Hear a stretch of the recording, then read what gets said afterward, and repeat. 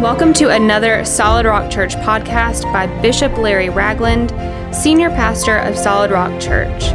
For more information and content, please visit solidrockchurch.com. We hope that you enjoy this podcast and you have a blessed day. Close this series out, supposedly, I'm always open to God, is that you will see yourself when you leave this place today wearing a coat in the spirit realm just like this. Made up of all the torn up, thrown away pieces of your life. The people that's dropped you, hurt you, broke you, tried to destroy you. We just sewed a rag with their name on it. Come on, somebody. I don't care what you called me, what you did to me, what you didn't know. I love what Peter said.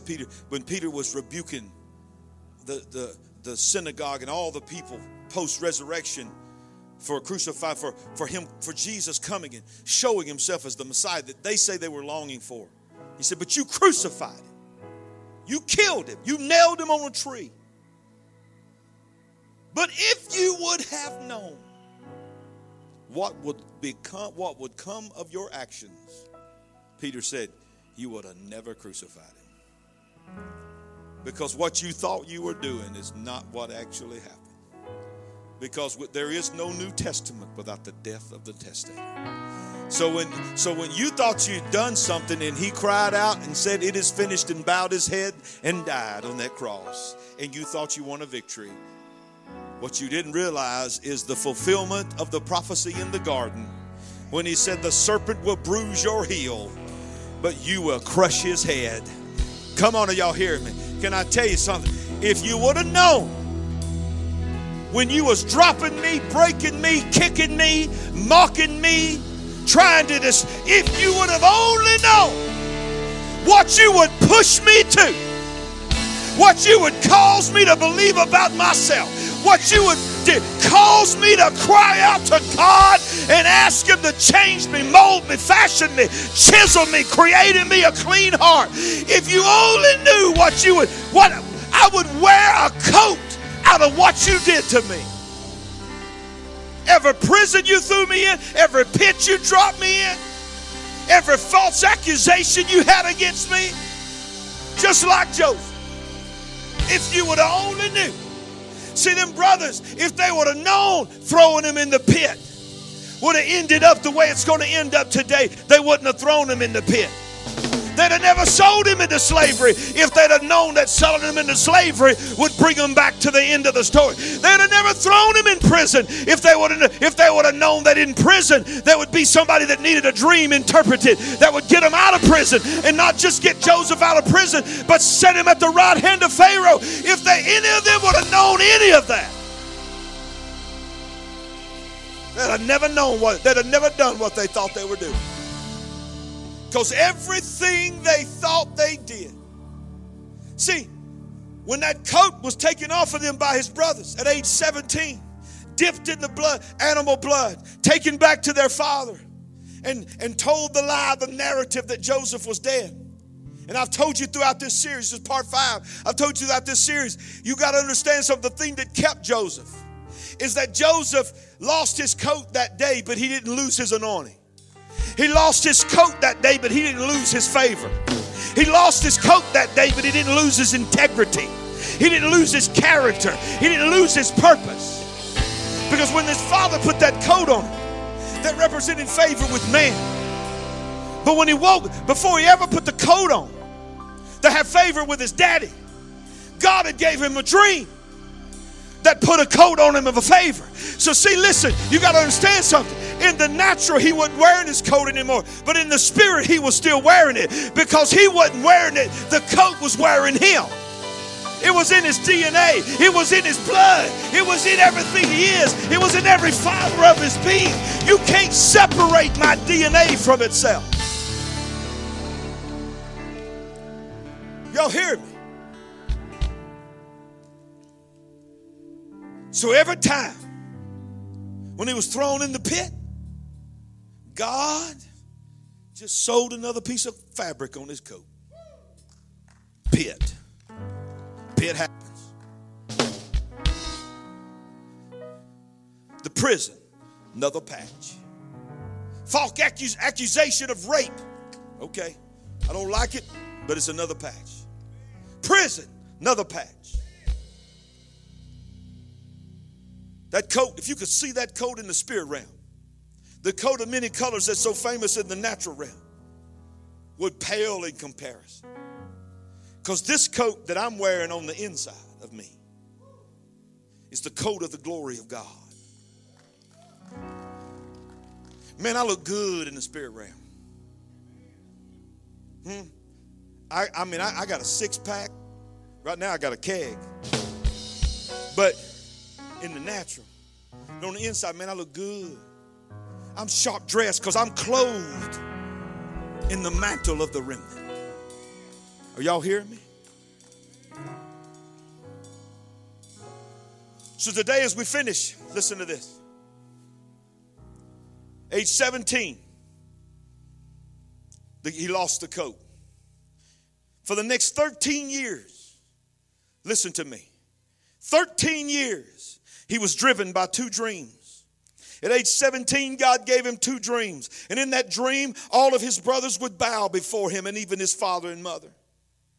He had favor, which was the coat. He was stripped of that coat. He was thrown into a pit. He was sold into slavery, and he was sent to prison. But now, after 13 years, he was the second most powerful man in all of the world.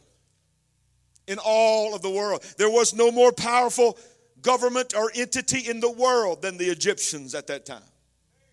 And to be second in command to Pharaoh meant you as a Hebrew were now the second most powerful man in the world. And in 13 years, he took him from a teenage boy with a dream to the second most powerful man in the world. Genesis 41:46 says this, now Joseph was 30 years old when he stood before Pharaoh, the king of Egypt. And Joseph went out from the presence of Pharaoh and went throughout all the land of Egypt. Sometime when we pick up this story right now is even later than that. It is now into the second year of the famine. Remember the dream of the cows and the wheat that Pharaoh had that Joseph interpreted? He said, here's the interpretation of the two dreams. God has given you these dreams. He's warning you, and he's allowed me to be standing here to give you this warning. You're about to go into 7 years of plenty like you've never seen. But don't take it for granted. Store, prepare for what is coming, because there is a drought as the world has never seen that's coming. There'll be 7 years of plenty, and there'll be 7 years of great famine.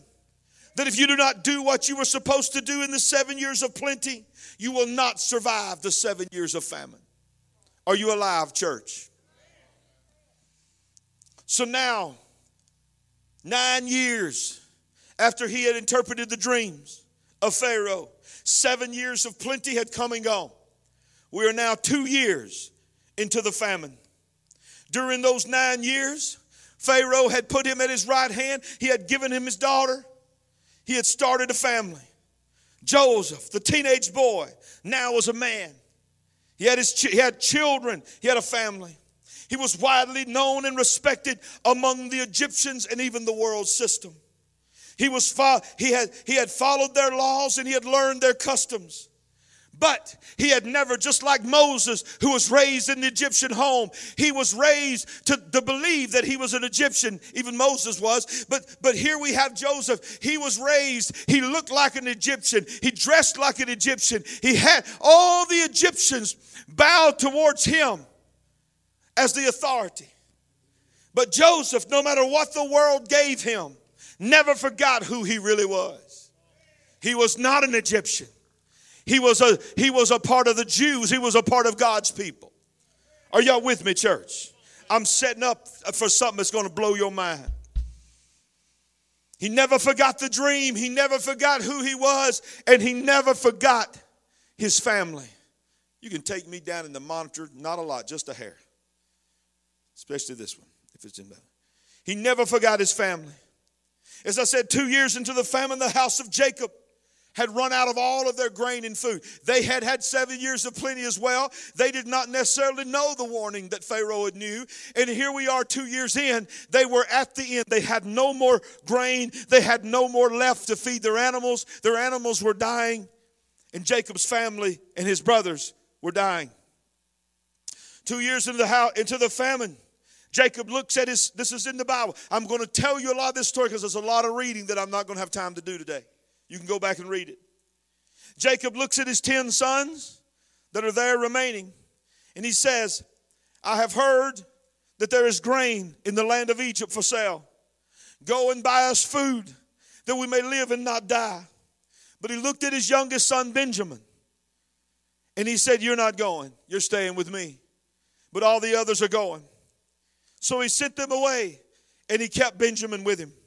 When they arrived in Egypt, they went through the proper protocols, and the word got to Joseph that there was Hebrews there to see him. They had no idea who he was, but he immediately knew who they were. Are y'all hearing me? When they arrived, they were taken to Joseph, the governor of Egypt, in their eyes, but their brother in Joseph's eyes. Genesis chapter 42 verse 8 says this. So Joseph recognized his brothers, but they did not recognize him. Then Joseph remembered the dreams which he had dreamed about them. They were convinced that they had killed the dream. But when Joseph saw them standing before him, see, Joseph still, he never forgot the dream. But can you not imagine that there were so many times that he had to think, how is this ever going to happen? What does this really mean? I will probably never see them again.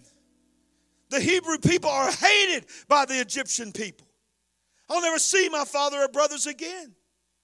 Until he saw his brothers. And he began to not only remember the dream, he knew exactly what he was doing. Are y'all with me, church? You're quiet because you're taking it in, right? And listen to what he said. He said to them, you are spies. God begins to be cunning through him. You have come to see the nakedness of the land.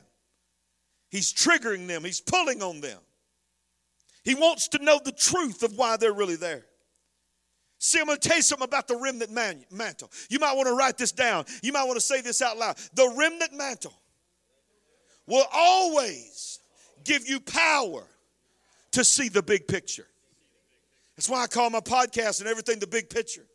Because one of the greatest revelations of my life was one of the simplest revelations of my life. And that was simply it. If you want to have peace, if you want to have joy, if you want to believe that all things are possible, you've got to be big picture. You've got to see beyond what's before you. You've got to hear beyond what was just said. You can't be moved by what you see. You can't be moved by what you hear. You got to be big picture. What does that mean? You got to trust that your God can see things beyond and over the hill. And if he can see things over the hill and he told you to climb that hill, then you're going to have to trust him in the big picture of what's on the other side of that hill. He wouldn't tell me to climb a mountain just to kill me on the mountain. Are you hearing me, church? The remnant mantle is a big picture mantle. But those who are not wearing the remnant mantle, listen to me, will never be able to discern the moment. Those brothers were not wearing the coat of favor, so they had no way to discern the moment. But Joseph immediately knew the moment. Did you hear me? Do not miss this moment. It may feel like the worst moment of your life. But the worst moment in your life, and I speak from experience, can become the beginning of the greatest season of your life. Because sometimes you're going to have to go down before you'll trust God. Sometimes you're going to have to go through the valley before you could ever believe that God can get you to the top of the mountain. Listen to this. I want to read you one scripture that's off of the story of Joseph, but is relevant to this moment. One of the things that I'm a part of a group called the Gatekeepers. And it's a group of pastors from all over the Birmingham area, all races, all denominations. And we gather together, we pray, and we pray to influence governmental leaders for the kingdom. The DA, Jefferson County DA, comes in and speaks to us privately. The mayor of Birmingham comes in and speaks to us privately. The attorney general of the state of Alabama has come in and talked to us privately. I could go on and on. State people that are running for the Senate, people that are running for the governor. Every single candidate that ran for the city of Birmingham mayor or race, the last two races, came in with about 15 of us pastors and stood before us with no press and answered every question we had. Wanted our prayer, wanted our advice. These kind of things are going on, y'all, that you don't know about. God is raising up men and women of God that are influencing our government again. And come on, give the Lord a praise. I'm telling you this not to brag on myself, but I think it's time you know some of the things that your pastor is doing. That the voice of this house has. State senators, state representatives, governor candidates of both parties have come in and sat before us. And listen to this. This is the moment that we are. This is what we say when we gather together. We pray and we declare that we are a part of this generation, a discerner of the times. Listen what 1 Chronicles 12:32 says. We declare that we are the sons of Issachar. It says, the sons of Issachar who had an understanding of the times to know what Israel ought to do. Are you hearing me? There is a generation, the remnant generation will operate under the anointing of the sons of Issachar. The gatekeepers, are you hearing me? That will stand at the gate and be able to look out over the horizon and will be able to see and discern the things and the times and the moment. And will know from the voice of God what they are to say, what they are to do, and how they are to equip and rise up the remnant. Are you hearing me, church? I got up this morning and I said this, I heard this from the Lord. This will not be a shouting, hooting, and hollering service when you preach, but this will be a monumental message that you will speak that will shift the atmosphere not only of this place, but the words that are coming out of your mouth today is what the Lord said to me, will shift the atmosphere over this region. Are you hearing me? Over this region. I'm not under a pastoral anointing this morning. I am under an apostolic anointing this morning. I declare that this church will be a sons of Issachar church. Whoa, I feel the Holy Ghost. I say it. I declare that Solid Rock will be a sons of Issachar church. We will be able to understand the times. We will be able to discern what the church is supposed to do. You know how you become a part of a church that is operating under the mantle of the sons of Issachar. Then you have to operate under the mantle of the sons of Issachar over your own house. Why would you expect for God to show you what the church will do when you will not allow him to show you what you need to do over your own house?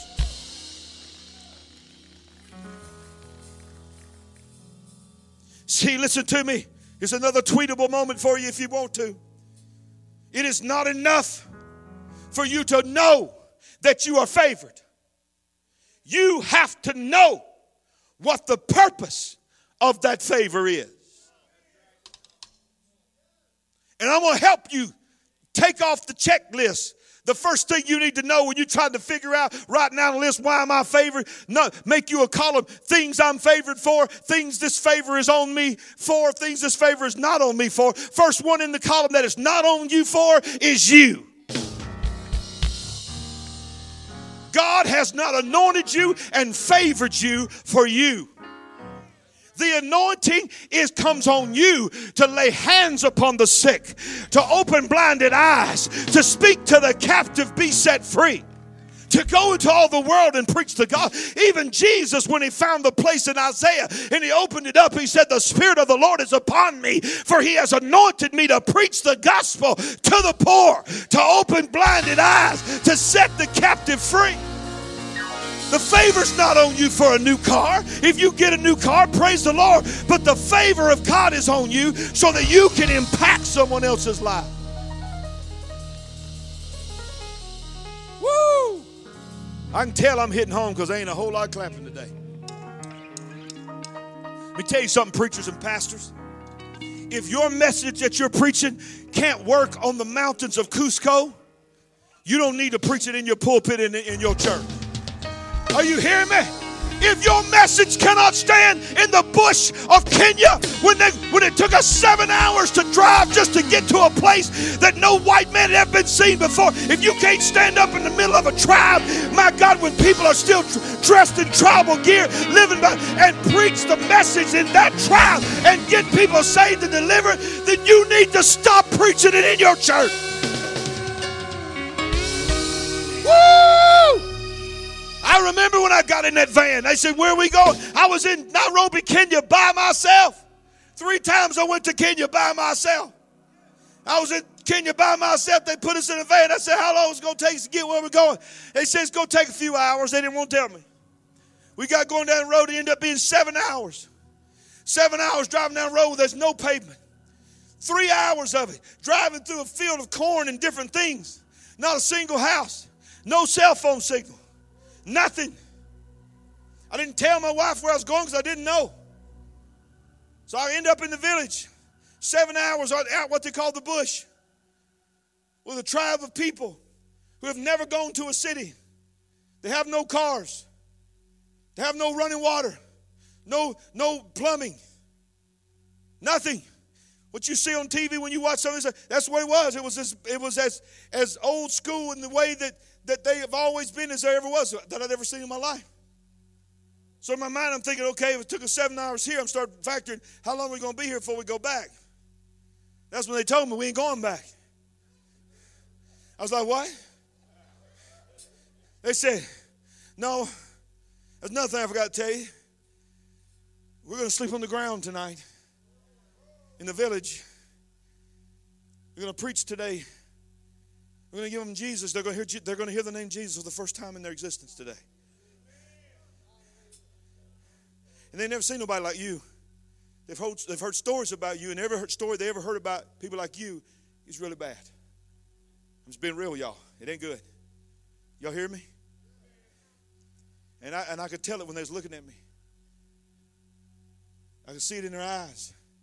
Stories that they'd heard. Who is this person who's come to our village? And I wasn't afraid. First I was afraid. I was petrified. No, I'm just kidding. No, I'm just kidding. No, I don't know why that came to me. I wasn't afraid. But I was just like, God, what's happening? What's happening? What am I going to do here? So I started thinking about all the sermons that I'd preached in my church. And God said, no. The simplicity of the gospel is why it is still here. You don't worry about the looks you get. You don't worry about what they say. You don't worry about any kind of whisper that you see them doing. You just get up. And I didn't know it at that time, but now I know what it was. God was saying, discern the moment. And I will tell you what to do. I stood there in front of those people on this makeshift little stage that they made in the middle of this, where they all come together and traded. They gave me a microphone with an interpreter. And I just preached Jesus. And people started crying because they'd never been told that anybody would love them so much that they'd die for them. And that God, their version of God was not the God I was telling them. But you could see it on their faces as they went from angry what they were hearing to receiving it. And they realized that God became one of us because he loved us. And in a village where if I would have got sick and died or something would have happened to me, if somebody would have attacked me, whatever, There was no way of calling anyone. No one would have known. My wife would have had no idea. She thought I was in the city. I thought I was going to be in the city. No one knew where I was. But God knew where I was. And that night, 5 villagers walked down and gave their life to Jesus. And that night, the whole village made me a stew of potatoes and stood at the door and watched the visitor eat by himself. Because the only thing they could give me was a few pieces of potato and water. But they wanted to honor the man that came to their village. That was the beginning. And when God began to speak to me, oh, you can get deep in America and you can get deep with some places, but never forget, at the core of it all, it has to be the gospel. And it has to work everywhere. Are y'all hearing me? America doesn't need another shiny shoe, slick-haired preacher that can twist the words. America needs a man or woman of God that will speak the words of God. I'm sick of politics. I'm sick of division. I'm sick of people bringing politics into the pulpit. Be honest with you, I'm sick of people bringing race into the pulpit. I'm sick of people bringing, my God, generational curses into the pulpit. If that's the kind of church you're looking for, if that's the pastor you want, you ain't in it.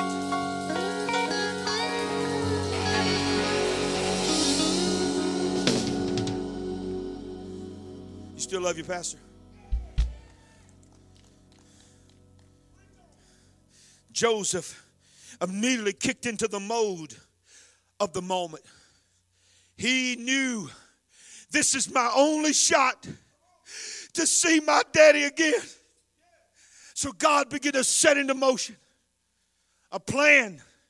If he'd have said, hey, I'm Joseph, go tell daddy to come, it wouldn't have worked. It would have never worked. So he said, I got to play the long game. I got to play the big picture. I got to put into place, God, show me how to get my daddy here. Show me how to get my little brother here. Because you show me what is coming. And I got a shot now to make sure my brothers and their families and their wives and their children and my daddy and my brother can survive this. I can't miss this moment.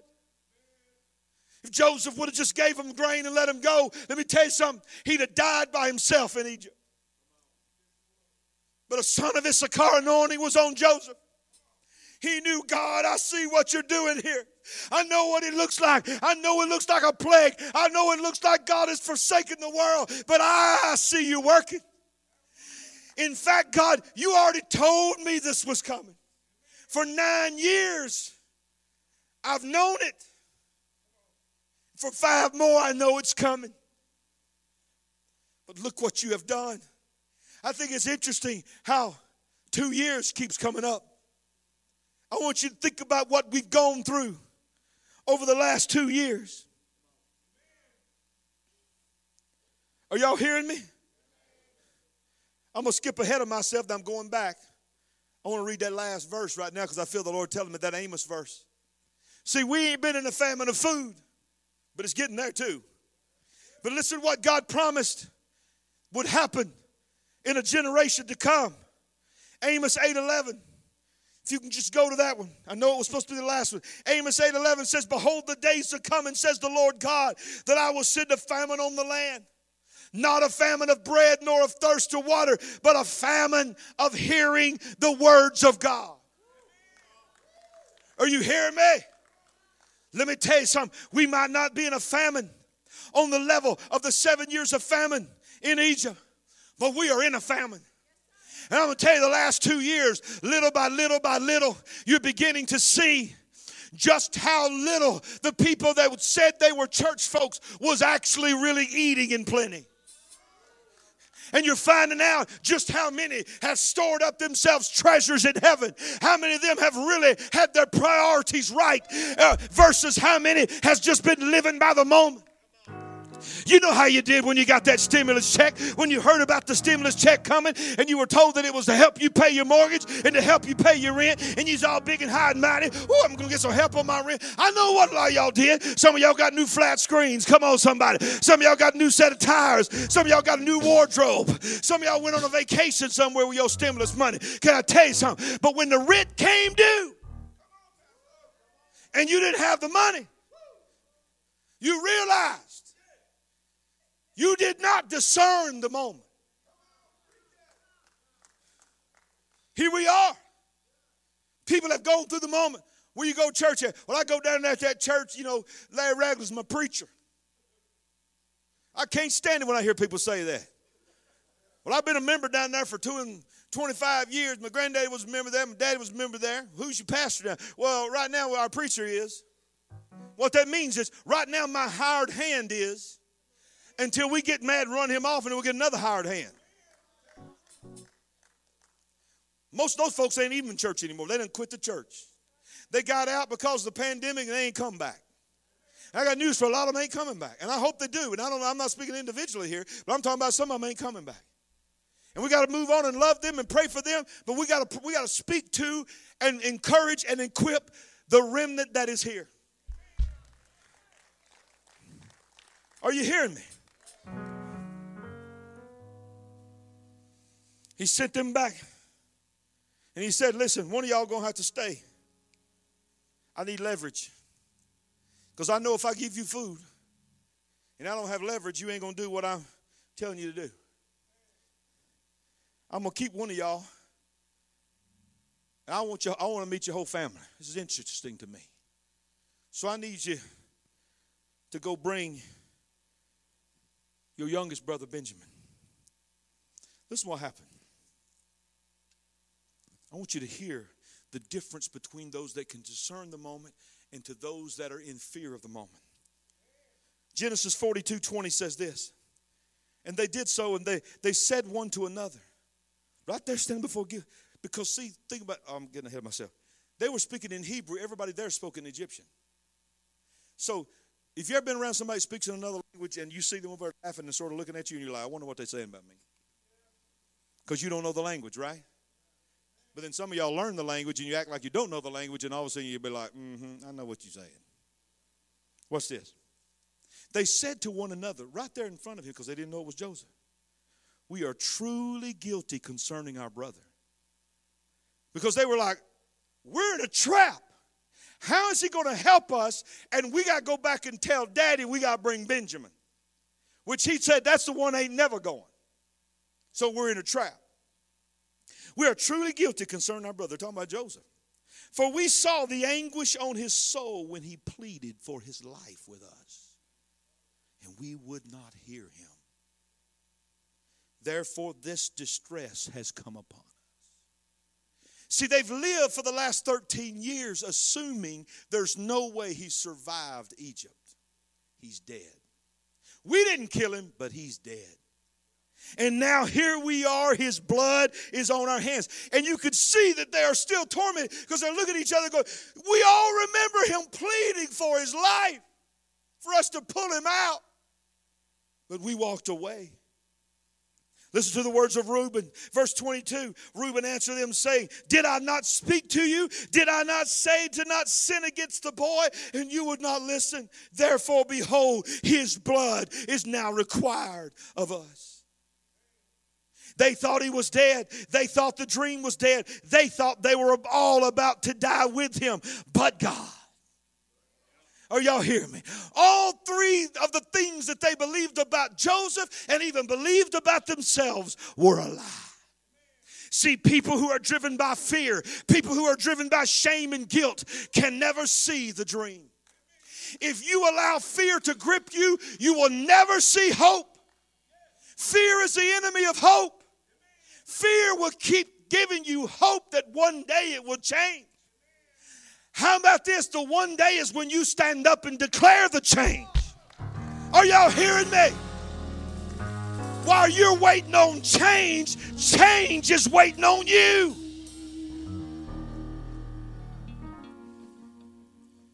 People who are not wearing the remnant coat will not be able to discern the moment. Genesis 42:23 says this, but they did not know, I love this, that Joseph understood them. For he spoke to them through an interpreter. How many of those the Bible says, be wise as a serpent, but harmless as a dove. It was wisdom. He could have just spoken the Hebrew tongue, but he pretended like, I need an interpreter. Do you have any other brothers?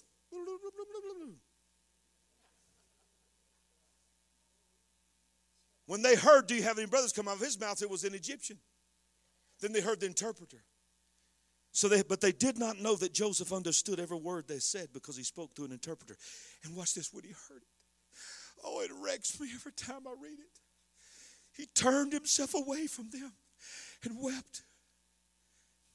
In other words, you got to get this picture. He's speaking through an interpreter. They literally do not have any idea what is happening, but it is raging on the inside of him. He's just being overwhelmed by the dream. He's like, I thought I'd never see him again. And he's like, I got to stay strong. I got to stay strong. He's like, did y'all do what I told you to do? And he starts talking to his workers and all that. He keeps his back to him long enough for him to dry his eyes. You ever had to do that? He just, okay, get together. It ain't time. It's coming. This is the moment. Now's not the time to reveal. You got to get your daddy here. You got to get your brother here. You got to get all their families. Get it together. He turns back around. Begins to talk with him again. He looks at Simeon. He says, I'll keep you, the oldest, in exchange for the youngest. So he let him tie him up and take him off in the presence of his other brothers. See, right now, the world hears us talking, but they have no idea what we're saying. But we hear them talking, and we know exactly what they're saying. Oh, come on, y'all hear me? Oh, you didn't get it. That's the power of the remnant mantle. That's the power of being a part of the remnant. We're going to say things that the world ain't going to get. But the remnant gets everything the world is saying. We're not tricked by their lies. We're not going down their path. We're not choosing those words. They've been saying those words generation after generation after generation. We got something on our side that they don't have on their side. We got an interpreter. Come on. How many knows God is our interpreter? You know, the Bible said the Spirit of God will bring revelation to us. He'll speak to us. He'll speak through us. So the world don't get us. If you saw some of the messages we got, we started having service again in the gathering, they didn't get us. They interpreted it as dangerous, haphazard, not caring for our families. Even though we said over and over again, you don't have to come. You can stand in the back. You can wear a mask. You can socially distance. But if you want to come, the doors are open. And the ones that made that decision to come on their own, we were called, listen to me, voicemails, murderers. One lady or man, I can't remember if it was a lady or a man, said, I hope everyone in your church contracts the disease, the virus, and everyone in your church dies for what you are doing. They didn't get it. They saw it, they heard it, but they didn't know. We have to have this. 5 people. I said, we have to have the gathering of the saints. We have to have this. Without this, don't come at me with that mess. Well, I'm the church. I know.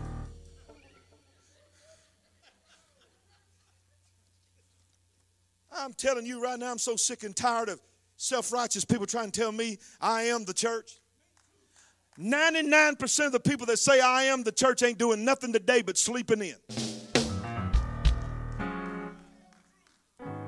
You ain't gathered nobody with you. You ain't spoken. When the last time you laid hands on somebody and saw them recover? When the last time you cast out? If you the church, do you cast out devils every day? If you the church, is your house an altar? If you the church, are you giving a word where your neighbors feel convicted by God and fall in the middle of your kitchen and say, what must I do to be saved? If you're the church, what are you doing? Who are you equipping? Who are you raising up? Who are you sending out? Who are you laying hands on? Who are you? You ain't the church. You're a liar. You're a cop-out. You've let somebody tell you that, and that's condoning your actions. Oh, I know you are the church. I am the church, but I'm not saying for those that really understand what that means. We are the temple of the Holy Ghost. I know that. This is just a building, nothing more. I know that. But it becomes the house of God when the church comes together and has church. Every gathering is not the church. Some gatherings are the opposite of the church. They're demonic. Oh, I'm preaching better than you shouting. I don't care if I preached at 2 o'clock today. I don't care. I don't care. I don't care. I mean it. I don't care. I'm not playing. When you wear this coat, listen to me for just a few more minutes. You will stand before people who mocked you, gossiped about you, and tried to destroy you. You will realize in that moment, if you are a son of Issachar, that God has called you to reach the very ones that tried to kill you. Because when they stand before you and need help, they're only standing before you because God has brought them before the ones that He knows has the help. You may cry. You may be hurt. Those feelings of what they did may come up. And you may be overwhelmed by the moment. Just turn around.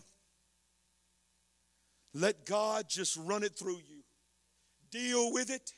Scream and shout and get it out. Wipe the tears and turn back around in the moment. One of the hardest things I ever did in my life is when, after years and years and years of asking my father to come and see his grandchildren, and he wouldn't do it. He wouldn't come and see his son and tell me that I was a good dad and a good husband. And I had so much stuff inside of me that had been done to me and said to me. So many things broken.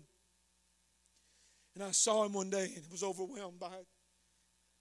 I didn't know what to do at that moment. I'd made promises to God, but when you're in that moment, sometimes you're just gripped.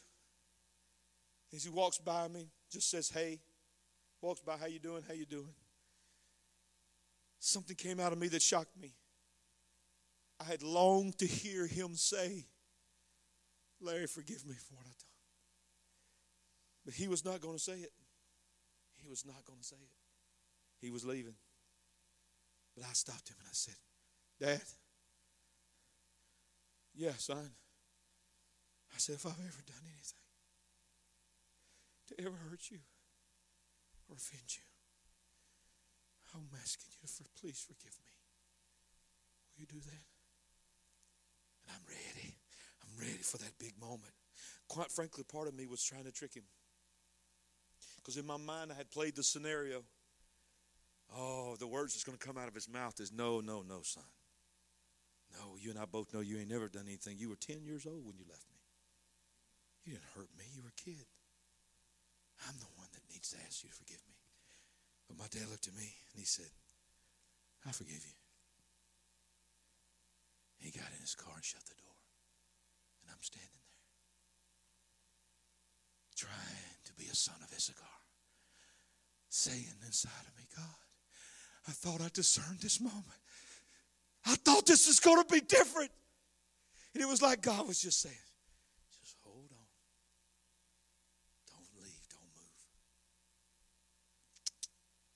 The door opens up. Hey, son, do you think you could ever find it in your heart to forgive me? Man, 10,000 pounds just lifted when I said, forgive you a long time ago, but I thank you for saying it. That was the last words I ever heard my daddy say to me. Last words I ever heard come out of his mouth was, will you forgive me? Oh, y'all hearing me? It ain't going to be easy. You're going to cry.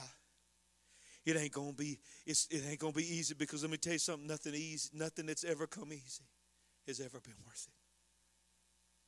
When it's handed to you on a silver platter, you never appreciate it. God has raised the remnant up in the middle of a pandemic, in the middle of a war. Just when you thought all this was over with, here's a war for you. Here's a volcano for you. Here's a mudslide for you. Every time you start saying, man, this summer's going to be different, somebody invades a country. Another variant comes. It's going to be relentless. Because if you don't discern the times, let me tell you something. The devil has discerned the time. He knows he has but a short time. Whew. After much persuading their father, and I ain't got time to get in it, against everything that he wanted to do, he reluctantly allowed Benjamin to go back with them. When Joseph saw his little brother, he commanded his servants, I want all of you to come with me. They took him into a feast. They took the brothers into a feast. He took them into a private room, washed their feet, gave them drink, fed their animals. Then at noon he came in and sat down. Joseph knew the moment that was almost finally there. The first thing he said when he sat down, he said, I want to ask you one more question before we eat. You talked about an old man. That old man that you spoke of, you said your father. Is he still alive? They said, he is well and he is alive. And then they stood up. And they laid on their faces prostrate before him and bowed before him. The dream. What God had showed a 17-year-old, he's standing there. Never dreamed he'd be standing in Egyptian gold, an Egyptian crown, with servants, Egyptian servants all around him, guards. And he looks at his younger brother and all the way to his oldest brother. They are laying on their face before him in fear. Verse 29. Then he lifts up his eyes. He sees his brother Benjamin, his mother's son, his only blood relative, because all the other brothers were born of other mothers. Is this your younger brother in whom you spoke of to me? He said, yes. They said, God be gracious to you, my son. Now his heart yearned for his brother. So Joseph made haste and tried to find somewhere to cry. And he went into a chamber as far away as he could get from his brother. And he wept. He washed his face. He came out and he restrained himself. He said, give them their bread. Listen, when you discern the moment, instead of vengeance, instead of hatred, instead of spite, Joseph was overwhelmed with joy. If he wasn't remnant, he would have wanted to take it out on him. He could, God, can you not at least let me tell him this way, man, why didn't you pull me out of the pit? I'm not going to kill you or anything, but I just got to know, how could you do that? Instead of, because he was a man of God, he said, serve them their bread. And he sat them down at the table in order of their age, from the firstborn to the youngest, and the men were amazed that he would even know the order of their age. Can you imagine what's going through their mind? They're even more tormented now. When it was time for his brothers to leave, Joseph knew there would only be one way that he would ever see his father again. So God gave him a very sneaky little plan. He secretly placed his own personal goblet that he drank from the throne into the bag of his youngest brother Benjamin. He let them go at a safe distance, and then he commanded his soldiers to make haste and go get them and tell them, one of you have stolen something from the governor. When they found them, Simeon and all the older brothers said, there's no way we would ever do that. In fact, we're so confident that if you find this goblet in any of these of my brother's bags, let the man whose goblet it is in the bag be killed before Pharaoh himself. And they found it in Benjamin's bag. And I thought this was so fitting as I close. When they found it and pulled it out, do you know what the response of every single brother was? They ripped their garments.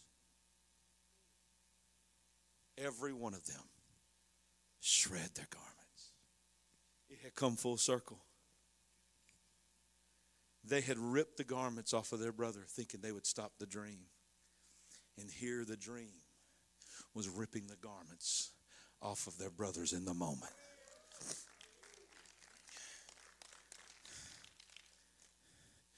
Watch this. Do you know who spoke up in that moment? How many give me 5 more minutes? Come on, play this joke with me. Just make me feel better, okay? You know who spoke up? Get this in your spirit, Austin. Do you know who spoke up? It wasn't the oldest. It wasn't the youngest. In fact, they were all grieving. They were all thinking, we're all about to die. But in the midst of the darkest moment, Judah spoke up.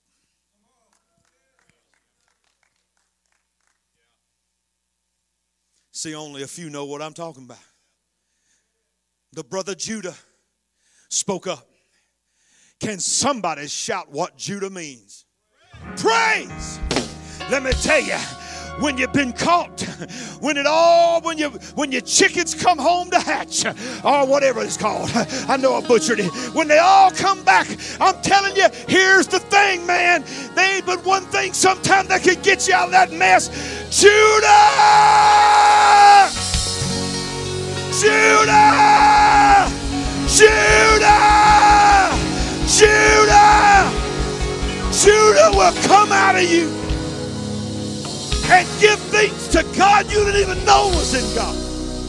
When you're in desperation and you ain't got nothing else to do, Judah will rise up. You better get a Judah anointing on you. If you're going to be remnant, if you're going to be a son of Issachar, you better walk on the mantle of Judah. How many knows there's a reason, my God, I feel the Holy Ghost, that Jesus himself is known as the Lion of the tribe of Judah. Oh, out of Judah came David. Out of David came Judah. Somebody shout Judah. I'm almost through. I'm just going to skim over this because there's a lot. Joseph could not restrain himself. When they brought them all back, they all went back with Benjamin. They weren't going to let Benjamin die by himself. All the way there, they thought, this is it. None of us will ever see our father again. When they brought him back and they all stood there with Benjamin weeping and shaking with fear, Joseph could not restrain himself as they stood before him. And he cried out, I love this. Make everyone get out of this room. Everyone out. Give me the room. Looking at his private security. You two, go. Everyone out. Everyone out. Are you sure, sir? Are you sure? Get out. Nobody but me and these men. Get out. Everybody got out, scared to death. What in the world is going on? So no one stood with him while Joseph made himself known to his brothers. He just like me, he couldn't even hardly talk. He couldn't get the words out. He was weeping so uncontrollably, so loud that the Bible said the Egyptians and even the house of Pharaoh himself could hear him crying. And Joseph said to his brothers, calm down. I am Joseph.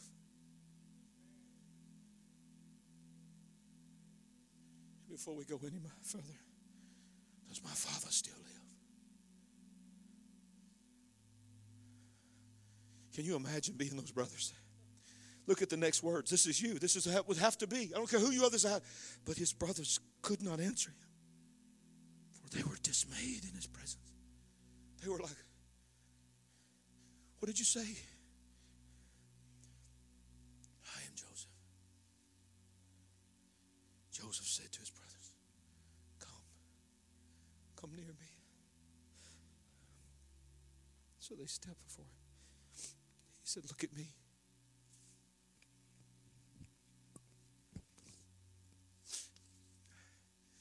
Look at me. Do you see our daddy? Look at me. Get your eyes off of everything that you see. It's me. It's me. He said again,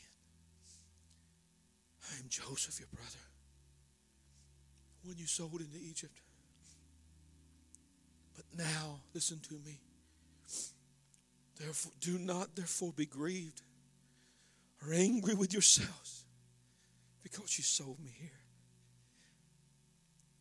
For God sent me before you to preserve your life.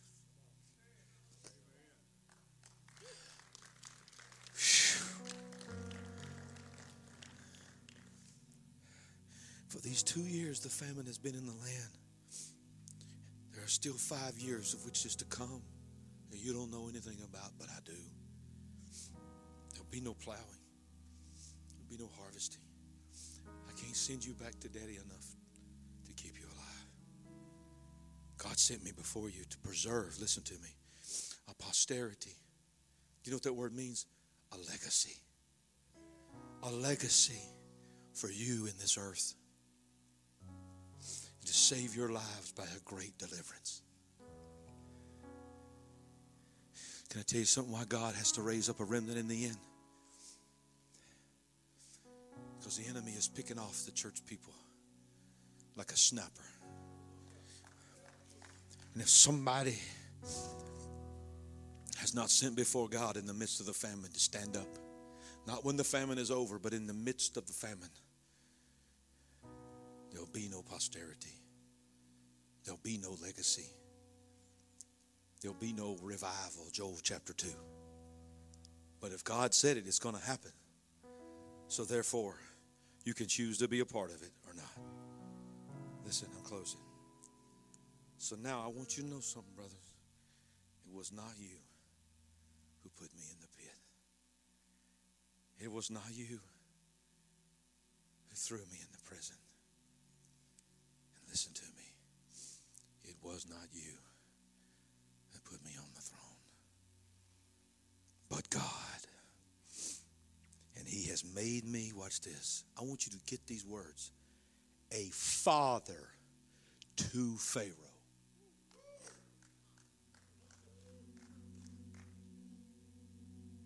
How many times have I preached this story and never stopped on that until this week? Not only has he put me in charge of everything just under him and set me on his right hand, he has put me in a place where I speak into his life. I am a father to Pharaoh. We would say it this way. He can't let anybody else know. That's one of the reasons I put all them out of the room. But I need you to know, I cover Pharaoh. That's what I'm wearing. Are you hearing me? When God sets you out front, the world will not know what to say. They're going to be speechless with what's about to happen in all of your lives. But they will be humbled, and they will be afraid of what they have done to you. They will see what's on you and the power that's on you, and they will be afraid of what's going to come on them because of what they've done to you. Guard your heart. Do not allow vengeance, spite, or anger. We must respond as the remnant in this moment. We must remember to respond like Joseph did. God has brought us to this moment for such a time as this. The devil thought he sent the pandemic. The devil thought he's starting wars. The devil thought all these things. He did all those things to kill the influence of the church. want the devil to know. Remember what happened? This is the last day of this service. I'm finished with this. They came. They went back out there. Father couldn't believe it. No, Dad, he's really alive. Joseph is alive. He's calling for you. They're like, oh my God. They all came. They all stood before him, wept and wept and wept. The Bible said he put his face upon the neck of his father and could not let go. It implies that he sobbed for minutes and 10 minutes, 20 minutes, maybe even an hour on his brothers and his father. And when they all got together, then he said, here's the thing. Okay, I'm trying to turn my iPad off to make y'all feel good. He said something powerful. Can an old man do this? Yeah. He said something powerful. He said, now listen. I'm about to bring Pharaoh in. Oh, you got to get this, man. And I'm about to bring all my servants back in. And they're Egyptians. They've sort of forgot that I'm a Hebrew because of who I am. But they're not going to like you. They hate you. They consider you be dogs. And the one occupation that they hate, this is in your Bible. This is not me implying what your Bible is. This is in your Bible. It says this in Scripture when you go back and read it. The one occupation they hate the most is a shepherd. That's what it says. So when Pharaoh comes in, I'm going to give you talking points. That's literally what he said. I'm going to give you talking points. When he looks at you, he's going to be so happy to see you because he loves me that much and he knows you're my father and my brother. He's going to be so happy. And then he's going to ask you, what is your occupation? Be sure, no matter what you've taken up now, be sure every one of you say shepherds. Because when you say shepherds, they will not want you living in the land. They will put you over in the pasture, away from the people. So they stood before Pharaoh to come in. Pharaoh was overwhelmed. He was so excited. It's in your script. He was so excited to see the father of his chosen spiritual son, spiritual father, whatever you want to call him. He says, sir, you're his father. Yes. Well, what is the occupation of you and your sons?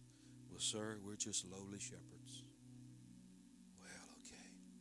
We've needed some shepherds because we ain't got none because everybody hates to do it. So, tell you what we're going to do. We're going to turn over all the livestock. We're going to turn over all, which basically was wealth.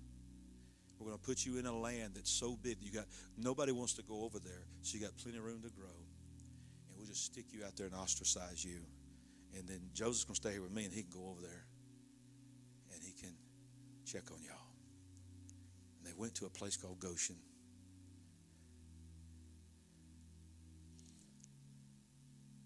And they lived, and they grew.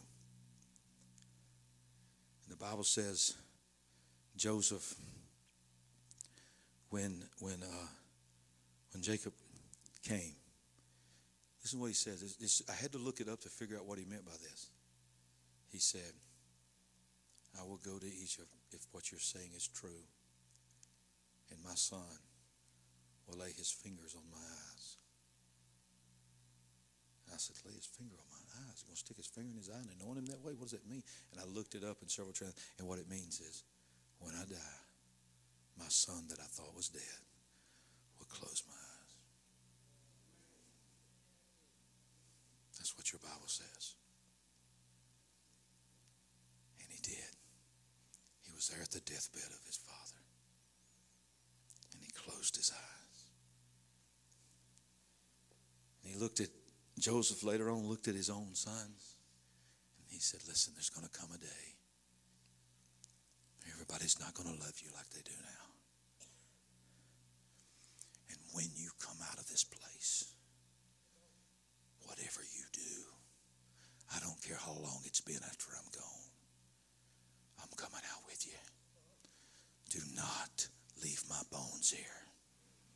Take my bones with you. When Moses stood before the Pharaoh that hated the Hebrews, and he finally let them go. Moses gathered the people after the Passover and said, we're going. But hold up. There's one more thing. They went and found the box that held the bones of the remnant man. Shut up, Boca. I don't care how late it is right now. Somebody's getting something right now. Something is shifting in this atmosphere. The bones were still anointed. You don't think bones can be anointed? Elisha had been dead for so long, laying in the pit, that the flesh had already fell off of his bones, and there was nothing left but his skull and his skeleton. And another dead man a generation later fell into the tomb accidentally, touched the bones of Elijah, and stood up and was raised from the dead. Do you know what we're operating under right now? We are operating under the mantle of the bones of Billy Graham, the mantle of the bones of Oral Roberts, the mantle of the bones of Smith Wigglesworth, the mantle of the one of Seymour. Are y'all hearing me? The men of God that have died and gone on before us. That is what we are wearing.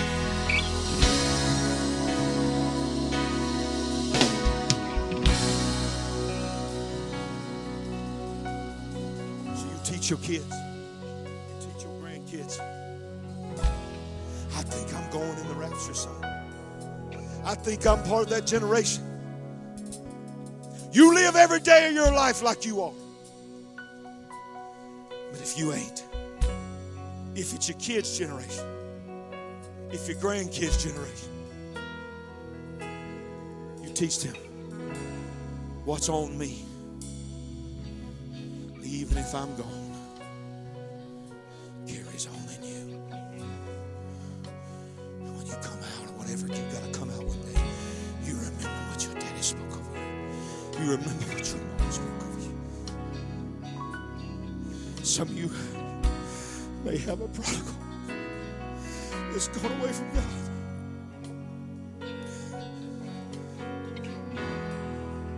Don't respond the wrong way. When they stand before you and they've hurt you and they've said things that's dug like a knife in your heart, not only about you as a parent, but the God that you believe in, that you've given your whole life to. Turn that knife. One day, they're going to stand before you. Daddy, Mama, I don't know how I'm going to make it. Don't you dare respond out of your hurt. This is for somebody right now. I'm telling you, don't you worry about the time. This is for somebody. Discern the moment. Gather yourself.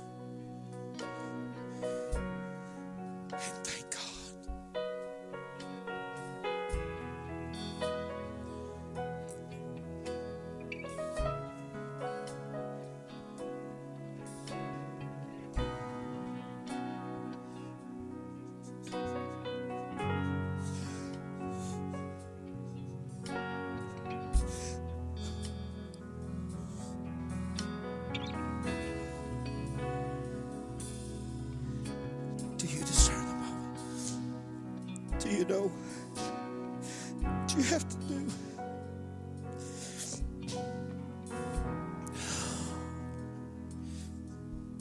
You gotta let it go. You gotta let it go.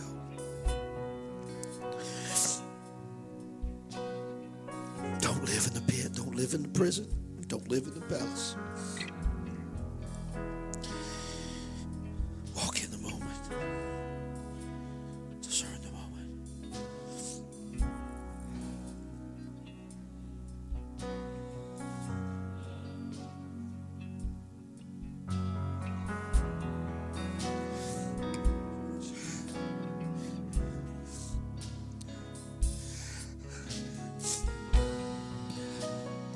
I have to do what God's telling me to do.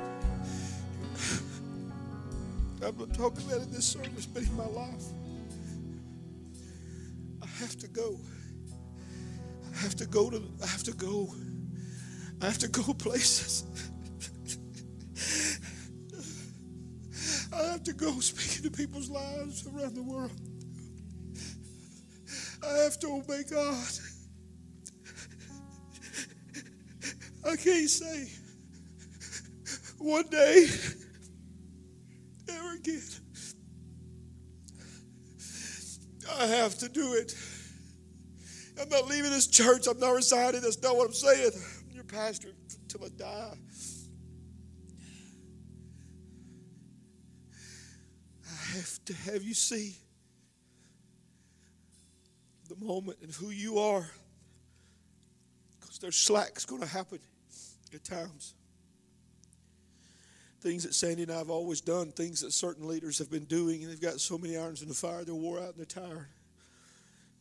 But what God wants to do in this house, the voice that He wants this house to be, in this moment, you're going to have to come out of your comfort zone. You're going to have to adjust what means the most to you.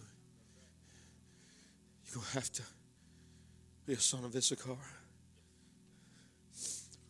discern the moment. Discern your moment. I need you to pray for me like you never prayed for me.